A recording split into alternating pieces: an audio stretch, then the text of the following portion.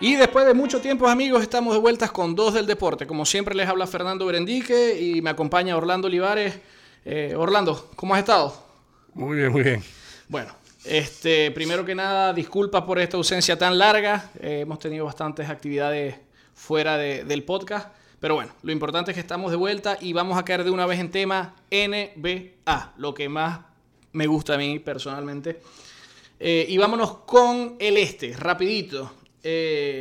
Orlando, ¿qué te parecen los nuevos Raptors? ¿Qué te parece este equipo que pareciera que hubiesen cambiado toda la plantilla y solamente cambiaron a un jugador y salieron de DeRozan y trajeron a Kawhi Leonard? ¿Qué te parece? ¿Cómo los ves? ¿Son más amenaza que los Raptors del año pasado? Que cabe destacar que también tuvieron una temporada excelente, ¿no? Sí, bueno, por ahí no creo que haya mucha diferencia a lo que veíamos el año pasado, más que los nuevos integrantes del equipo, Kawhi Leonard y Danny Green, que son los más icónicos, pues. No sé, como te he estado diciendo, creo que hay que esperar a ver si este equipo, obviamente, por cómo está el este, no creo que se le haga muy difícil llegar a los playoffs. Nunca ha sido tan difícil, pues el este siempre ha sido la división más, para mí, la más débil.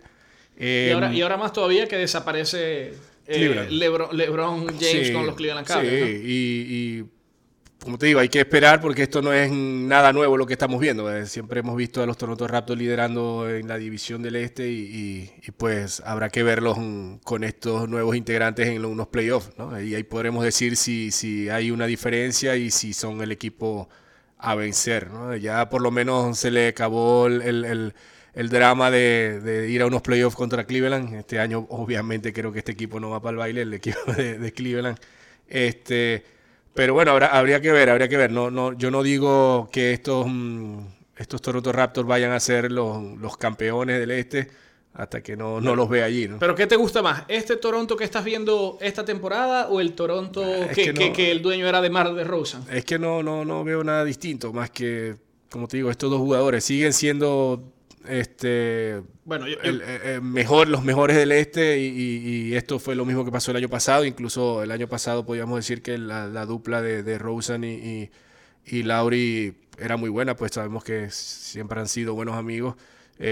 Quizás ahora con Kawhi Leonard el equipo está funcionando bien, pues estamos hablando de un jugador que en los San Antonio Spurs pues era el líder, y por más que por allí Popovich dijo que no era líder. No era ningún líder, ¿no? Pero, bueno, o sea, yo creo que yo difiero un poco de lo que tú estás diciendo. Yo creo que sí cambió bastante. Y el hecho que cambió es que, sin menospreciar a DeMar DeRozan, ¿no? Porque que está haciendo también tremendo sí, papel y temporada con los San Antonio Spurs. Sin embargo, no se refleja en la tabla. Pero yo creo que sí cambió bastante el equipo de Toronto, porque nada más y nada menos recibió en cambio a un jugador que yo creo, a mi punto de vista, está en el top 3 de la liga cuando está cuando no tiene lesiones, cuando está bien de salud, digámoslo así, ¿no? Kawhi Leonard está promediando 25.5 puntos por partido con 8.6 rebotes, ¿no? Más ese tipo de estadísticas que quizás no se reflejan en tablas, ¿ok? Pero sabemos que no solo lo hace a la ofensiva, sino que a la defensiva también usualmente marca al jugador más peligroso a la ofensiva de otro equipo, por lo que significa Kawhi Leonard desde el punto de vista defensivo, ¿no? Sin embargo, en un par de días, hace un par de semanas tuvo que marcar a Kevin Durant. Finalmente se llevaron el triunfo, pero Kevin Durant, bueno, hizo lo que quiera, ¿no? Ese 51 puntos metió. Sin embargo, por supuesto, como dijiste ya, el este es mucho más débil que el oeste, y ahora sin Cleveland no hay gran rival para ellos, ¿no? Que se suponía era Boston, ¿no? Uh-huh. Bueno. Uh-huh. Era Boston, pero estamos viendo que Boston, que no entiendo, o sea, realmente yo no entiendo qué pasó con Boston, llegando al punto de que están criticando muchísimo al coach cuando el año pasado fue básicamente el mejor, ¿no? Uh-huh. Pero esta temporada... Sí, el año pasado eran puros elogios. Esta temporada es así, ¿no? Cuando ganas todo va bien y cuando estás perdiendo todo está mal. Entonces, pero no sé, bueno, por allí dicen que que ha hecho unos movimientos que no favorecen al equipo. Obviamente todo iba a ser distinto cuando estos jugadores que estaban lesionados regresaran y hacer como que acoplar a todos estos jugadores en el equipo, ¿no? Un Terry Rozier y un Marcus Smart con un Jaylen Brown, que la temporada pasada fueron jugadores claves. Esta temporada los estamos viendo que no son los mismos del año pasado. Sí, y es bastante extraño esta situación. Obviamente, yo creo que eso no era secreto para nadie cuando la plantilla principal de Boston, Kyrie Irving y Gordon Hayward principalmente volvieran. Obviamente estos jugadores iban a pasar a segundo plano y iba a reducir los minutos. Pero creo que también se esperaba que mantuvieran esa energía y ese liderazgo cuando estuviesen en la cancha, los minutos que estuviesen en la cancha. Y lo vemos un Terry Rozier que, mira, no vale nada. O sea, no vale nada. Casualmente en estos días estábamos conversando de el Fantasy, la liga de Fantasy que tenemos, que participamos Orlando y yo, que es un grupo de amigos. Y Terry Rozier está en la agencia libre y nadie lo agarra. Porque realmente no está produciendo absolutamente nada. Lo mismo ya dijiste Marcus Smart. Sí, Terry Rozier, que fue prácticamente el líder del equipo del año pasado, esta temporada es horrible. No llega ni al 40% de tiro, 8 puntos por juego nada más, 2 asistencias, o sea, números bastante bajos para lo que vino haciendo la temporada pasada Rozier, ¿no? Y se esperaba que quizás esos mismos números, obviamente con los minutos reducidos, pero que al menos se mantuviera que fuera el líder de la segunda cuadrilla. Jamás vas a sentar a un jugador como Kyrie Irving, ¿no? No, claro. Pero o sea, creo que el hype, digamos, de Terry Rozier, de Scary Terry y todo esto del año pasado, creo que fue una temporada de ensueño para este tipo de jugador de rol, digámoslo así. Sí. Y estamos viendo que saliendo de la banca no está funcionando. Por ahí también se escuchó que lo querían cambiar, a ver qué sacaban. Pero realmente, ¿qué te van a dar por un jugador que no está aportando absolutamente nada, ¿no? Para terminar de dañarle las cosas, Kyrie Irving, bueno... sabemos lo que aporta Kyrie Irving en la cancha, pero Jason Tatum también ha tenido un principio de temporada que ha dejado como con un mal sabor de boca, ¿no? Sí, pero yo pienso que igual 16.3 puntos por partido. Más se esperaba, yo creo que de estos tres jugadores, de Rozier, Smart y Jaylen Brown, ¿no? Que el mismo Jason Tatum es un jugador apenas de segundo año, pero de verdad los Smart, Rozier y Brown es terrible para Boston porque es prácticamente la segunda plantilla y no están, o sea, si pensáramos que estos tres jugadores hubiesen seguido con el mismo ritmo que venían la temporada pasada, este equipo de Boston estaría liderando el este fácilmente, ¿no? Sí, incluso por arriba de Toronto, yo también opino lo mismo, ¿no? O sea, pero mira qué tan sin sentido es esto que estamos viendo con Boston, que en la tabla de líderes, estos jugadores que hemos nombrado, el único que figura es Marcus Smart con 4 asistencias por partido y 1.5 robos por partido. De resto, Terry Rozier no sale en nada, ni en porcentaje de campo, en absolutamente nada. O sea, y creo que es un... creo que tiene que pasar algo con este equipo. Brad Stevens va a tener que hacer los ajustes necesarios. Gordon Hayward tampoco ha tenido, no ha hecho absolutamente nada. Sí, bueno, aunque viene de una lesión, quizás el ritmo no es el mismo. Tú sabes que primero hay que como que entrar en confianza otra vez. Pero igualmente obviamente no son los números de Gordon Hayward. Pero ahí está, ¿no? Al menos lanza muy bien, su porcentaje de tiro es bastante aceptable, solo está haciendo 11 puntos por juego, pero comparado con los números que acostumbraba en Utah, son bajos, pero me parece que tiene un jugador que viene de lesión, de una lesión bastante grave, quizás todavía allí no consigue la confianza, pero creo que poco a poco va a ir entrando en calor y va ganando esa confianza Gordon Hayward. Pero para mí, más que Hayward, es Kyrie Irving. Me parece que es el jugador que le hace falta. Y no es porque esté jugando mal, pero me parece está promediando 22 puntos. Sí, claro.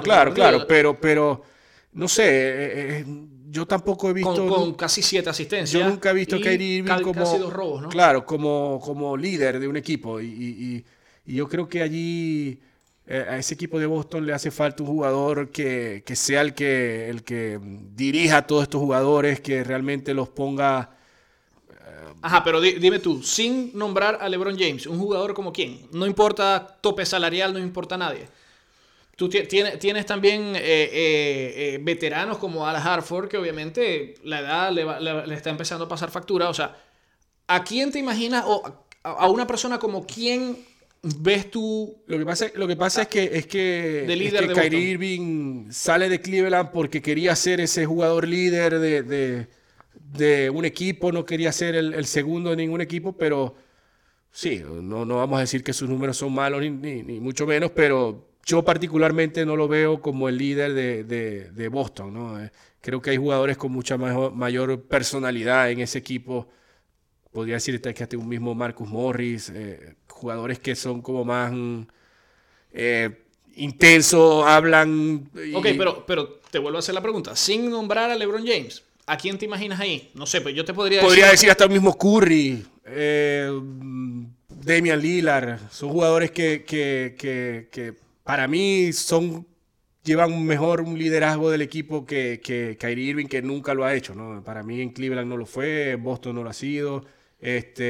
Yo te podría decir hasta el mismo Rayon Rondo. Para mí es un jugador que además de que no solo por lo que hace en puntos y tal, sino lo que hace fuera de la cancha, quizás en la banca, hablando con los jugadores. Yo te podría decir a alguien sin quitarle la posición a Kyrie Irving. O sea, tú me nombraste tres pilotos, ¿no?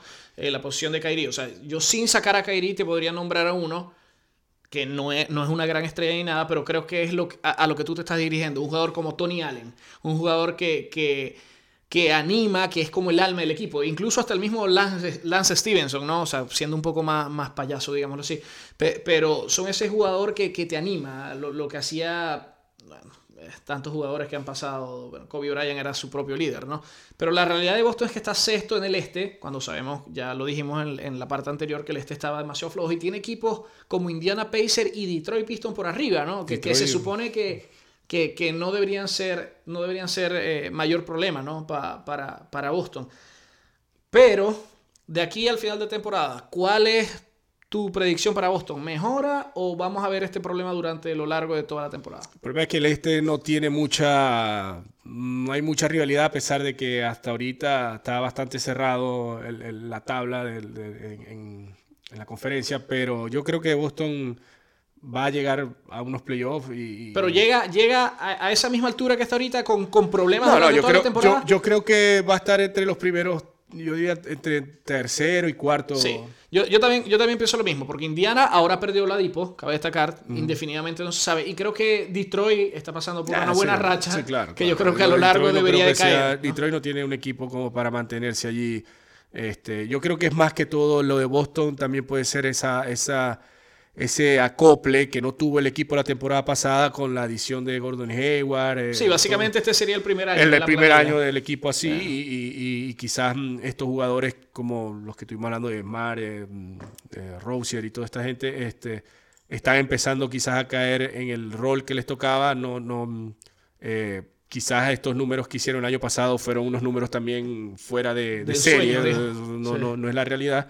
Pero yo creo que Boston está en ese proceso de acoplamiento, y obviamente yo creo que este equipo va a mejorar mucho más, pero no al nivel de superar a Milwaukee o a Toronto. Sí, yo también pienso que va a estar ahí entre los cuatro primeros lugares. Filadelfia con la inclusión ahora de Jimmy Butler, quizás... Increíble cambio ese, le cayó de perla a Filadelfia, y creo que junto a Ben Simmons y a Joel Embiid, que a ti te cae mal, pero realmente hace el trabajo, creo que podría hacer bastante daño a Filadelfia más adelante.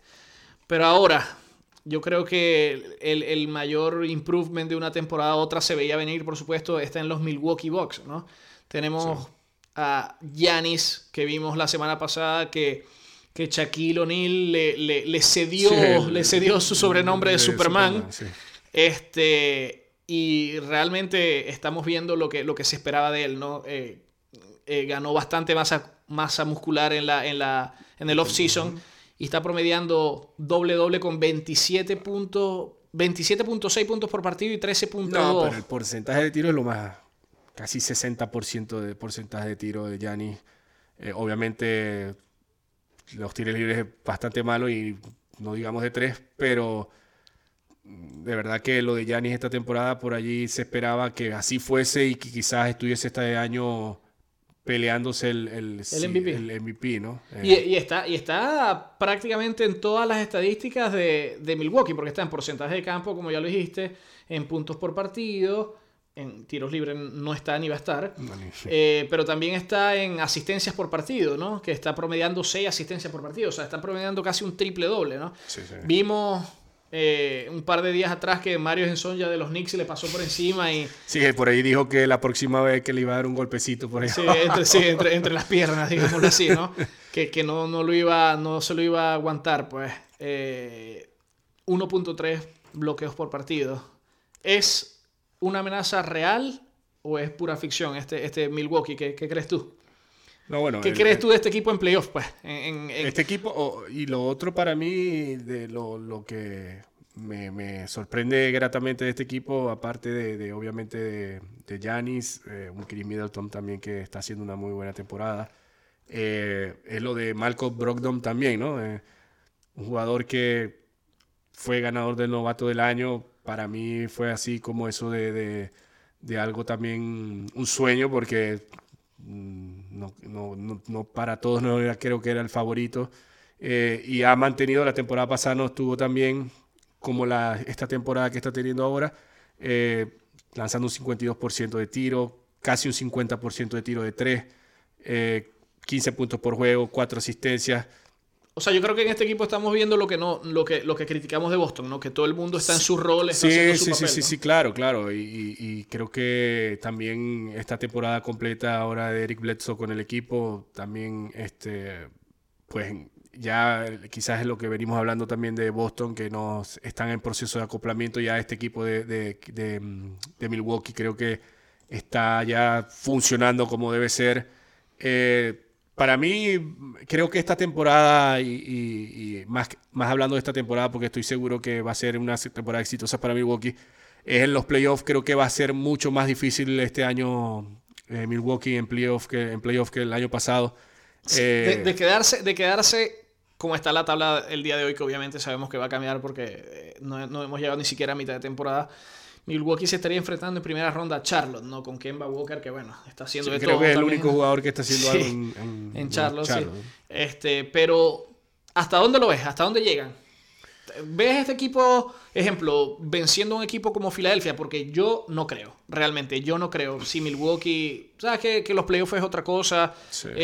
Filadelfia tuvo unos muy buenos playoffs el año pasado, ahora con la adquisición de Jimmy Butler. Quizás con lo de Butler. O sea, yo no veo a este equipo llegar hasta una final de conferencia del este realmente. Bueno, pero yo creo que ese es para mí es como el pronóstico de este equipo entre segunda ronda máximo, entre una segunda ronda y final de conferencia. Para mí ahí están. O sea, ahí está ese equipo. Para mí está allí. No, yo creo que por lo menos para Filadelfia, sí, Filadelfia, y para Toronto igualmente, ¿no? Si tanto Filadelfia como Toronto no llegan a una final del este, es una pérdida en cuanto a temporada, ¿no? Filadelfia, sí. con la llegada de Jimmy Butler, no puede esperar más que una final de conferencia en el este, ¿no? Sí. Yo creo que es, como dices, si no llega allí es un fracaso, pero esto dejaría fuera a Milwaukee, como te digo. Entonces, para mí, Milwaukee debe estar conforme con una segunda ronda.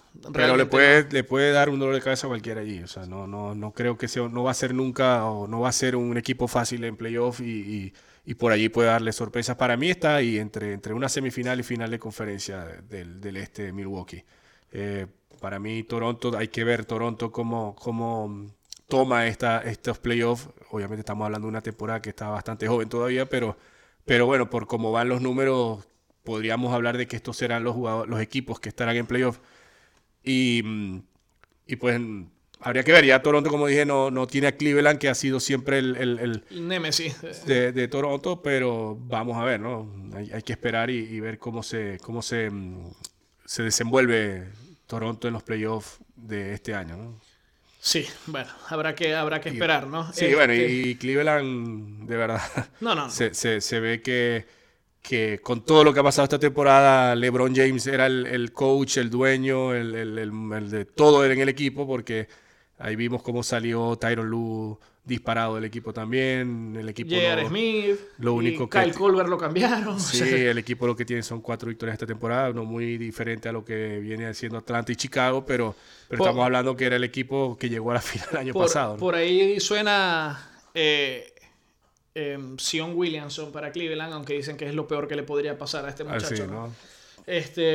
Pero bueno, vámonos al otro lado, vámonos al oeste. Y esto sí es una sorpresa. Esto, si alguien hubiese dado este pronóstico, si alguien apostó a que a esta fecha Denver estuviese primero empatado con los Clippers, caramba.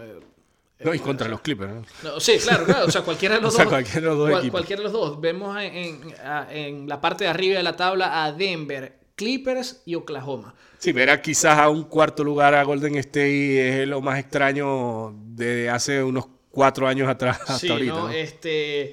Y realmente, más que aplaudir a estos jugadores, no hay mucho de qué hablar, ¿no? Tobias Harris para los Clippers está teniendo una muy buena temporada. Denver, ¿quién tiene Denver? ¿Cómo está ganando ese equipo? O sea, yo no entiendo realmente. Sí, porque quizás, claro, como dices de los Clippers con Tobias Harrell, un Montrezl Harrell también que está destapando, y un Danilo Gallinari que también cuando está libre de lesiones, que es algo bastante raro que esté libre de lesiones, pues es un jugador que es bastante clave y quizás esto es lo que le está dando, bueno, junto con Lou Williams,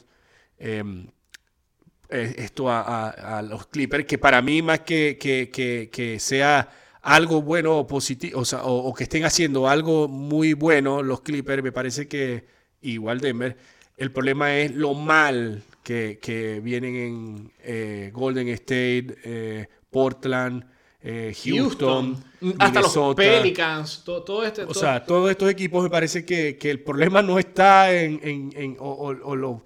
no es por decir que estos equipos no estén haciendo las cosas bien, solo que me parece que los equipos que deberían estar arriba les están yendo muy, muy mal por situaciones internas en el equipo. Sabemos que los Golden State Warriors parece que se acaba ya esta era de los Golden State con todos estos problemas que están teniendo los jugadores internamente en el equipo.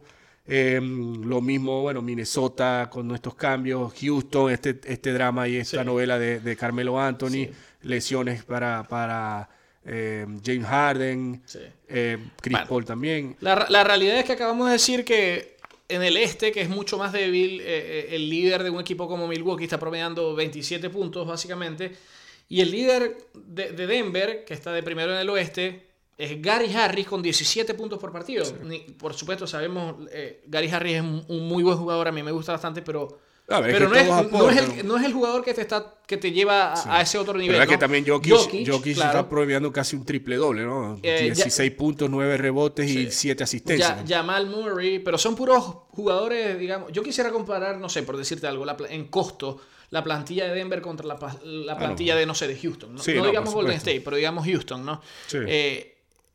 Pero bueno, aplaudo. Lo que pasa es que el equipo de Denver o sea, obviamente es una sorpresa que esté en el primer lugar, pero es un equipo que el año pasado también dio de qué hablar. Claro, estuvo ahí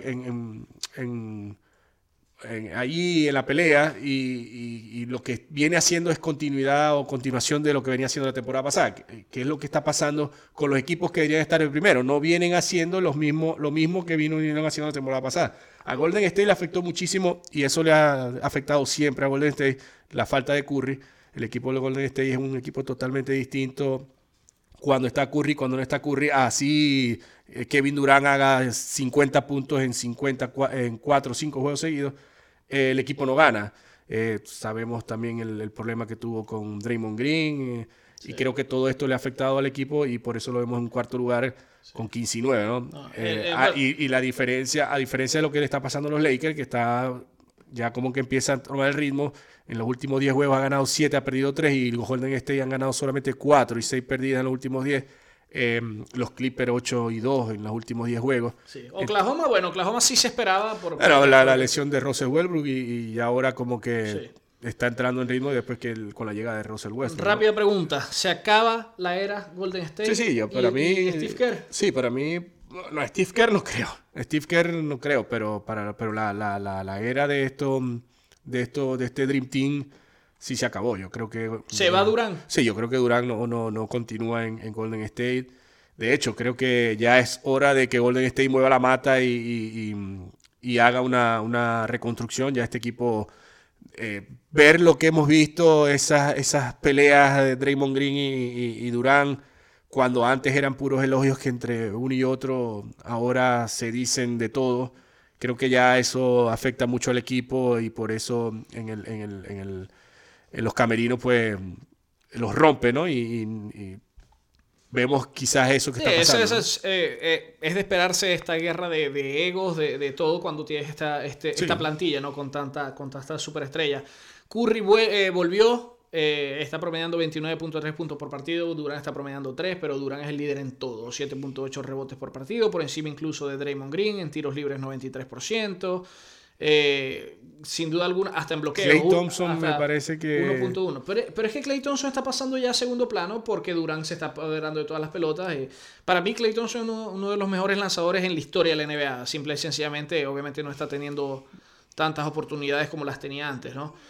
Yo también pienso lo mismo. Creo que Golden State se separa al finalizar esta temporada.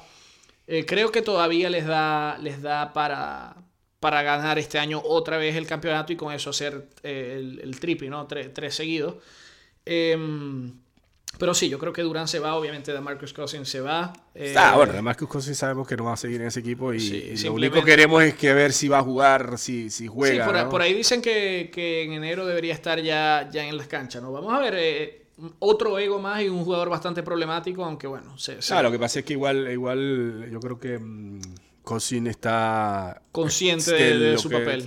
Sí, y lo que está en este equipo es como para ayudarlos quizás a él mismo tener un campeonato y quizás llegar el año que viene a un equipo que le dé un contrato máximo, pues, y ya con un jugador recuperado, ¿no? Yo creo que el Golden State le dio la oportunidad a Cousins de estar en un equipo que le pueda dar un campeonato y de una vez así recuperarse y quizás el año que viene conseguir un equipo que le dé un buen contrato, ¿no? Sí, así es. Vamos a ver, Golden State de verdad tiene que enderezar, pero yo creo que en playoff ya es borrón y cuenta nueva y ahí se van a imponer como siempre. Los Lakers, o como dice todo el mundo, los Cleveland Cavaliers del oeste, ¿no? LeBron se va a la ciudad de las estrellas. Le prometieron otra estrella de máximo nivel. No la pudieron conseguir en la misma temporada que él se vino. Estoy seguro que Magic Johnson la va a conseguir el año que viene. Pero vemos exactamente la misma situación que veíamos en Cleveland, ¿no? Puntos, rebotes, asistencia. A ver, ¿qué más? En robos por partido. O sea, está... En todo, solamente vemos la fotico de LeBron James, ¿no? 27.8 puntos por partido, 7.7. A ver qué más veo por aquí. 6.7 asistencias por partido. En robos está de segundo. De primer lugar está Alonso Ball, abajo está él. Están empatados en el primer lugar. ¿Ok? Y la sorpresa de este roster no ha sido Kuzma, no ha sido Ingram, ha sido nada más y nada menos que Javel McGee. Sí. Labor ofensiva bastante buena. Defensiva, sabemos que este jugador defensiva siempre aporta lo suyo y ahora le llega Tyson Chandler para darle una mano ahí, que también está haciendo muy buen trabajo. Sí, este equipo de los Lakers, sí, como estamos diciendo, es exactamente es la copia al carbón de los Cleveland Cavaliers en el este, ¿no? Cuando estaba LeBron, o sea, él es exactamente lo mismo, es un equipo que obviamente tiene mucho más jugadores quizás con futuro, más que los Cleveland Cavaliers, pero es lo mismo, ¿no? Son jugadores que realmente no aportan mucho y que quien lleva las victorias de este equipo es LeBron James, carga él solo con el equipo, así como lo hizo con Cleveland, ¿no? Y yo creo que ya aquí está demostrando LeBron todavía con la edad que tiene, que es un jugador increíble, ¿no? Sí. O sea, es que te da todo, ¿no? Es lo que digo, da puntos, da rebotes, da asistencias, da robos. O sea, es increíble. O sea, y es increíble ver cómo él solo puede hacer ganar un equipo. O sea. Y Y la realidad es que sí está decayendo, ¿no? Sí está decayendo y es natural. Obvio, pero todavía está en un nivel superior a cualquier otro. Con todo y que está cayendo su nivel porque así es la vida, la naturaleza humana, todo el mundo pues va envejeciendo y no tiene la misma capacidad ni la misma destreza, pero todavía está por encima de cualquier otro jugador. La verdad es que al parecer LeBron James está enamorado de su plantilla, no quiere mayores cambios, idolatra básicamente a Brandon Ingram, también aplaude mucho a Kyle Kuzma y incluso al mismo Lonzo Ball, ¿no? Que sigue teniendo problemas, no encuentra el tiro, le falta agresividad en la parte ofensiva, solamente quiere pasar la pelota. Sí, no tiene todavía como la confianza. Bueno, sí, LeBron James me imagino que lo está tratando de mejorar, etcétera, pero... 8 puntos es lo único que está promediando. No, a la ofensiva es nulo. Y tampoco es que son solo 4 asistencias por juego, ¿no? Sí. De verdad que lo de Lonzo Ball quizás no es... O sea, lo que pasa es que lo de Markel Fultz es algo demasiado malo, pero lo de Lonzo Ball para los Lakers también ha sido bastante malo, ¿no? Me parece a mí, porque... le tienen confianza, sí. 1 y 2 en el draft el año pasado y creo que no han hecho absolutamente nada. Lonzo Ball esta temporada, para mí, los números que tiene son números de un jugador de quizás... De banca. O sea, de banca y ni siquiera de la segunda. Sí. Que es verdad, no aporta absolutamente nada. Se sigue esperando de este muchacho sí que mejore, pero ¿cuándo va a mejorar? Sí, por allí parecía que Josh Hart esta temporada también iba como a dar una buena impresión. Comenzó muy bien, de pronto empezó a caer también, sus minutos empezaron a bajar. Pero sí, este equipo de los Lakers para mí es una copia de los Cleveland Cavaliers en el este. Si quitamos a LeBron, creo que este equipo estaría fácilmente en el último lugar. Y pues ahí vemos la diferencia que hace LeBron en cualquier equipo. Eso lo vamos a saber a final de temporada y no es que lleguen o no a playoffs, sino supongamos que no lleguen hasta el día de hoy están llegando, pero vamos a ver. Sí, lo que pasa es que igual el oeste está bastante cerrado, ¿no? Sí, o sea, vamos a ver cuántas victorias más sumó LeBron a esta plantilla de los Lakers, ¿no? Sí. Y bueno, y el desastre del oeste para mí ha sido la mayor sorpresa, ha sido Houston principalmente y San Antonio. Con Popovich, pero bueno, San Antonio ya lo desglosaremos en la próxima oportunidad. Hablemos un poquito de Houston. Esto es un desastre total. Pierden a Trevor Ariza, pierden a Ryan Anderson, se traen a Carmelo Anthony para hacer una válvula de escape ofensiva, porque sabemos que Carmelo Anthony no aporta absolutamente a la defensiva, y es un desastre. Es un desastre. Pues lesiones, como siempre, estamos en todos los deportes, tenemos que estar conscientes de que van a pasar las lesiones. Pero es un desastre, por mucho que James Harden promedie 30.6 puntos por partido, Clint Capela 12 rebotes. James Harden promedia esa cantidad de puntos. Y casi 9 asistencias, ¿no? Casi 9 asistencias.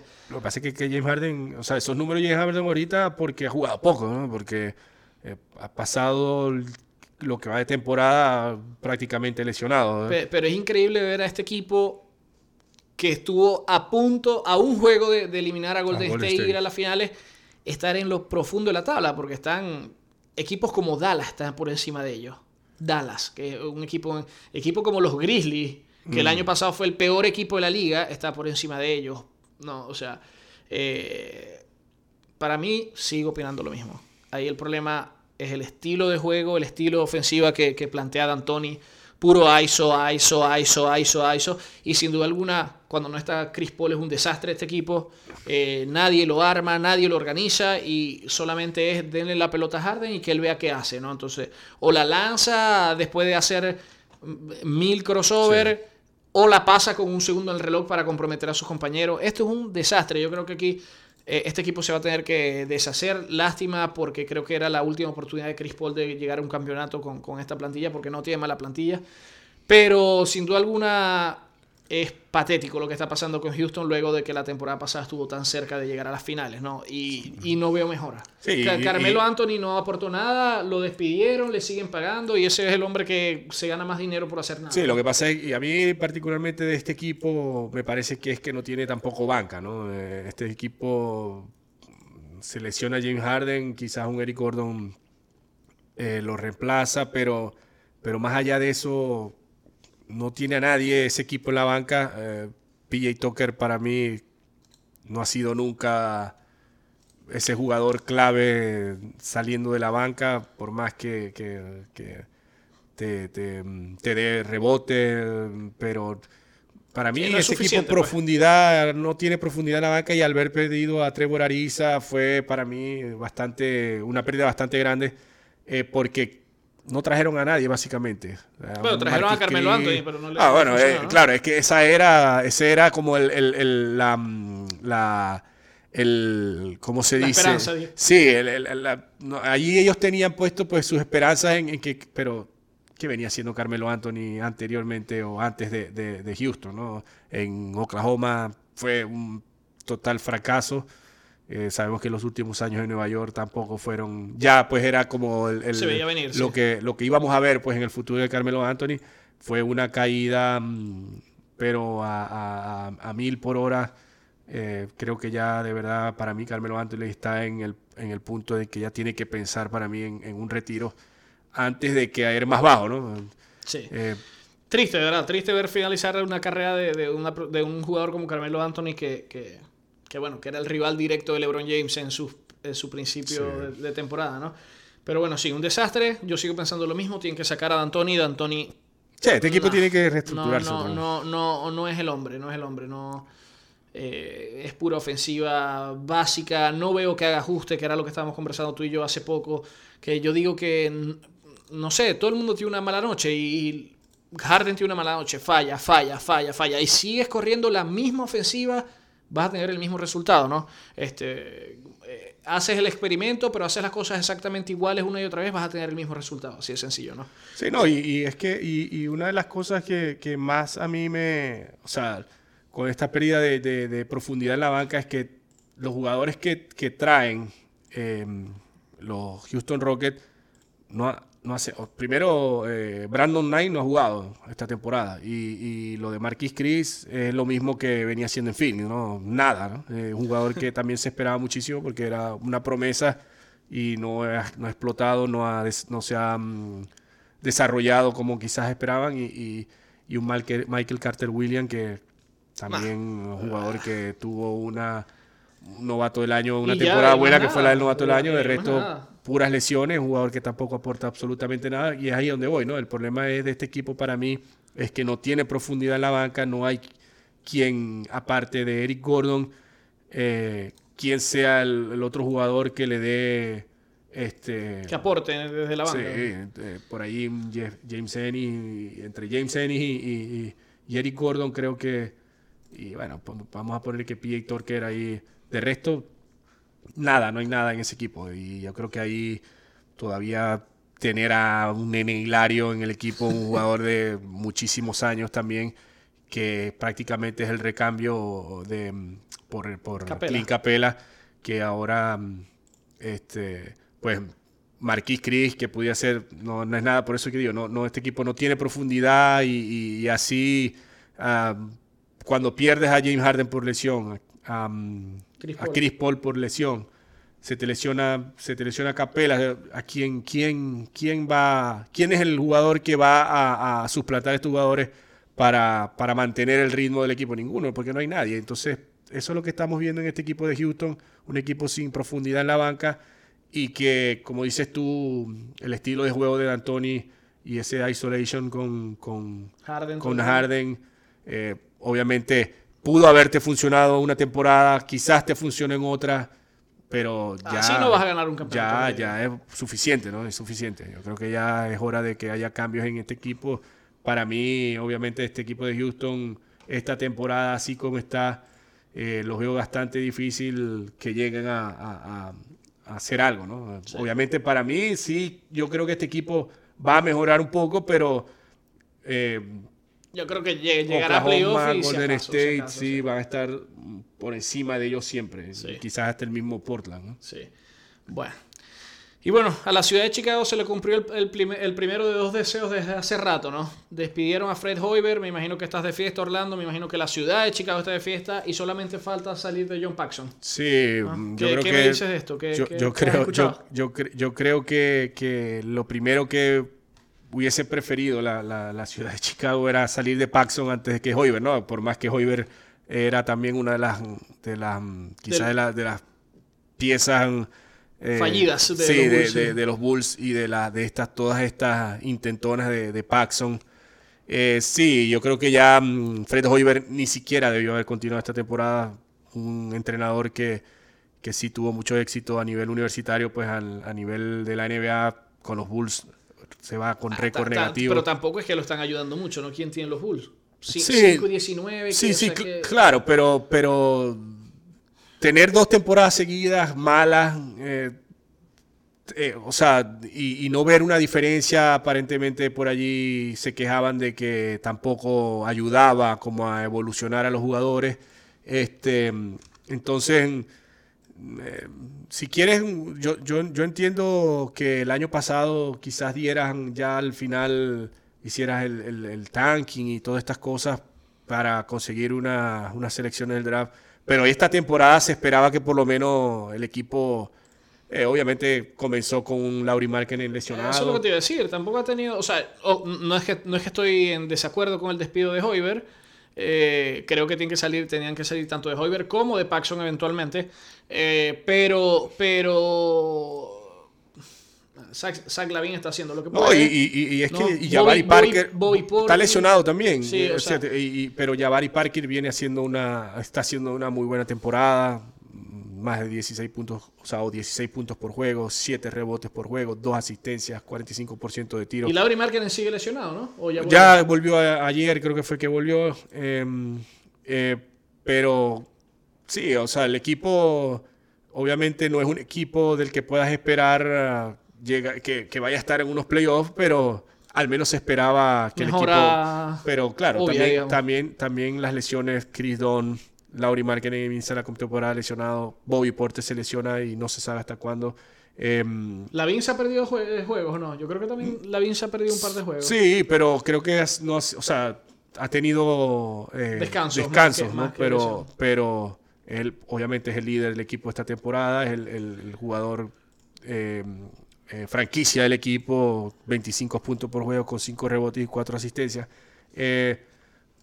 Para mí, el equipo de Chicago debería tiene piezas como para poder estar mucho mejor. Obviamente, las piezas están lesionadas, ¿no? Pero yo sí creo que ya... Pero era justo el despido la era de Hoiberg sí ya era suficiente. Creo que a este equipo le hace falta un entrenador con tanto jugador joven que los ayude que los madure, a crecer. Aparentemente esto no estaba pasando con Hoiberg y es la principal razón por la que deciden ya, que yo me imagino que igual esa decisión ya se estaba pensando temporadas atrás, por más que ellos el año pasado dijeron pues que ellos seguían con Hoiberg, por más que había mucha crítica y se pedía pues que quizás ya salieran de Hoiberg, pero sí, no es raro que esto suceda y nombran al asistente, ¿no? Lo nombran como... Sí, y aparentemente se va a quedar, le van a dar como un año más al este nuevo entrenador, no va a quedar como interino, pues le van a dar una temporada, lo van a contratar por una temporada más y pues ya veremos. Veamos el cambio. Ya veremos por ahí. Bueno, el equipo... Y para terminar el podcast de hoy, rapidito, vamos a hablar de la Copa Libertadores y el desastre en Argentina, en Buenos Aires, del partido de vuelta. Vimos cómo los fanáticos le lanzaron piedra, botellas, de todo al bus del Boca, incluso lastiman a jugadores claves del Boca, se suspende la primera fecha. Creo que fue realmente lo más sano, porque imagínate que hubiese ganado el Boca esa final ahí, el público iba a matar a los jugadores, así de sencillo. Se suponía que se iba a jugar al día siguiente, lo vuelven a suspender y... Definitivamente creo que ha sido las decisiones correctas, ¿no? La Conmebol finalmente va a ser el partido en el Santiago Bernabéu en España. Van a haber más de 5.000 policías resguardando la seguridad. Van a haber hinchadas separadas de los dos equipos, obviamente. Pero esto puede terminar fácilmente en una desgracia, porque sabemos fanáticos, los argentinos. Por lo menos va a ser en España, ¿no? Que en España, pues, esta liga, la liga española, pues, es una liga más profesional, digamos. Mucho más, y es de mucho más dinero, a pesar de que en Argentina no es que... Pero... Y estas cosas quizás la seguridad sea mucho más seria, o sea, estén mucho mejor preparados. Y obviamente no va a haber tanta hinchada eufórica, digamos. Sí, va a ser mucho más reducida que como si hubiese sido en Argentina, ¿no? Pero ahí es cuando venimos estos países, pues Argentina es un país que son fanáticos de estos, casi como los hooligans ingleses. Sí. Ahí vimos en ese día cuando sucedió lo de las piedras al bus, veíamos cómo padres le amarraban fuegos artificiales a los niños sí, en el cuerpo para que los pasaran adentro del estadio. Ya tú viendo eso ves que todo se está preparando para algo bastante malo, ¿no? Entonces pasa esto de lo que le hacen al bus del equipo de Boca. Te das cuenta que no hay seguridad. También creo que se está jugando mucho. Por primera vez en la historia llegan estos dos equipos en la final para terminar de dañar todo el partido y quede empatado. Sí. 2-2 es el que no debería dañar, no se debería decir quizás que para dañarlo, ¿no? Porque esto lo que está haciendo es cada vez dándole como más emoción al encuentro, pero lamentablemente estamos hablando de fanáticos bastante revoltosos. Este juego, sea donde sea, va a ser durísimo. Ahí las faltas van a ser durísimas porque sabemos la hinchada de River y la hinchada de Boca. El equipo que pierda, el contrario se va a burlar toda la vida. Va a ser un juego toda la vida. Y se está jugando demasiado. Por ahí escuché un chiste cruel de que todos estos desastres le habían quemado el cuello a Carlitos TV. Pero bueno, un chiste cruel.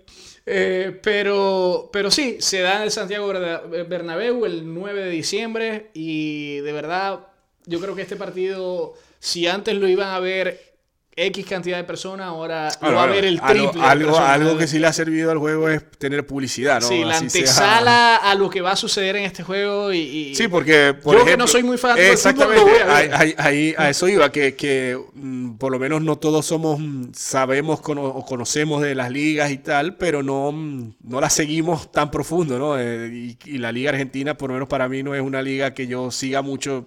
Puedo decir que la sigo poco o nada. Y obviamente sabemos o conozco lo que es la rivalidad de River y Boca, pero esto me ha llevado a estar como buscando, leyendo, y obviamente así muchos, y esto lo que le ha traído al juego es más publicidad, y obviamente va a estar todo el mundo pendiente de ese partido, y más que todo porque creo que muchos vamos a estar siguiendo cómo se va a desenvolver el partido, ¿no? Si se van a dar piñas, si van a jugar limpio, que yo dudo que juego se juegue. Esto va a ser un juego, como digo, a muerte, y va a haber bastante golpe, pues, en este juego, ¿no? Y pues con esperando pues que sí se dé con tranquilidad, no haya mayor percance de lo que ya hemos visto. Dicen que es un juego que hay un peligro real, o sea, de verdad que está bastante caliente la situación, pero bueno, como dijiste, España está mucho más preparado que Argentina. Claro. Hay rivalidades igual o más grandes que River Boca. Sí. Y bueno, solamente hay que esperar. Ya hablaremos la semana que viene de qué pasó en el juego, quién ganó y todos los pormenores. Bueno, yo creo que esto es todo. Ya casi son 50 minutos que hemos estado aquí con ustedes. Nos despedimos, Orlando. La semana que viene, si no nos pasa nada. Sí, esperemos que la semana que viene volvamos con el podcast y que pues volvamos a activarnos, digamos. Sí, aunque por ahí vienen las vacaciones de diciembre, todo esto, pero esperemos que podamos seguir dándole continuidad al programa como veníamos haciendo antes y que pues nos sigan escuchando. Esto es todo, amigos. Bueno, nos escuchamos la semana que viene. Pues. La semana que viene. Hasta luego.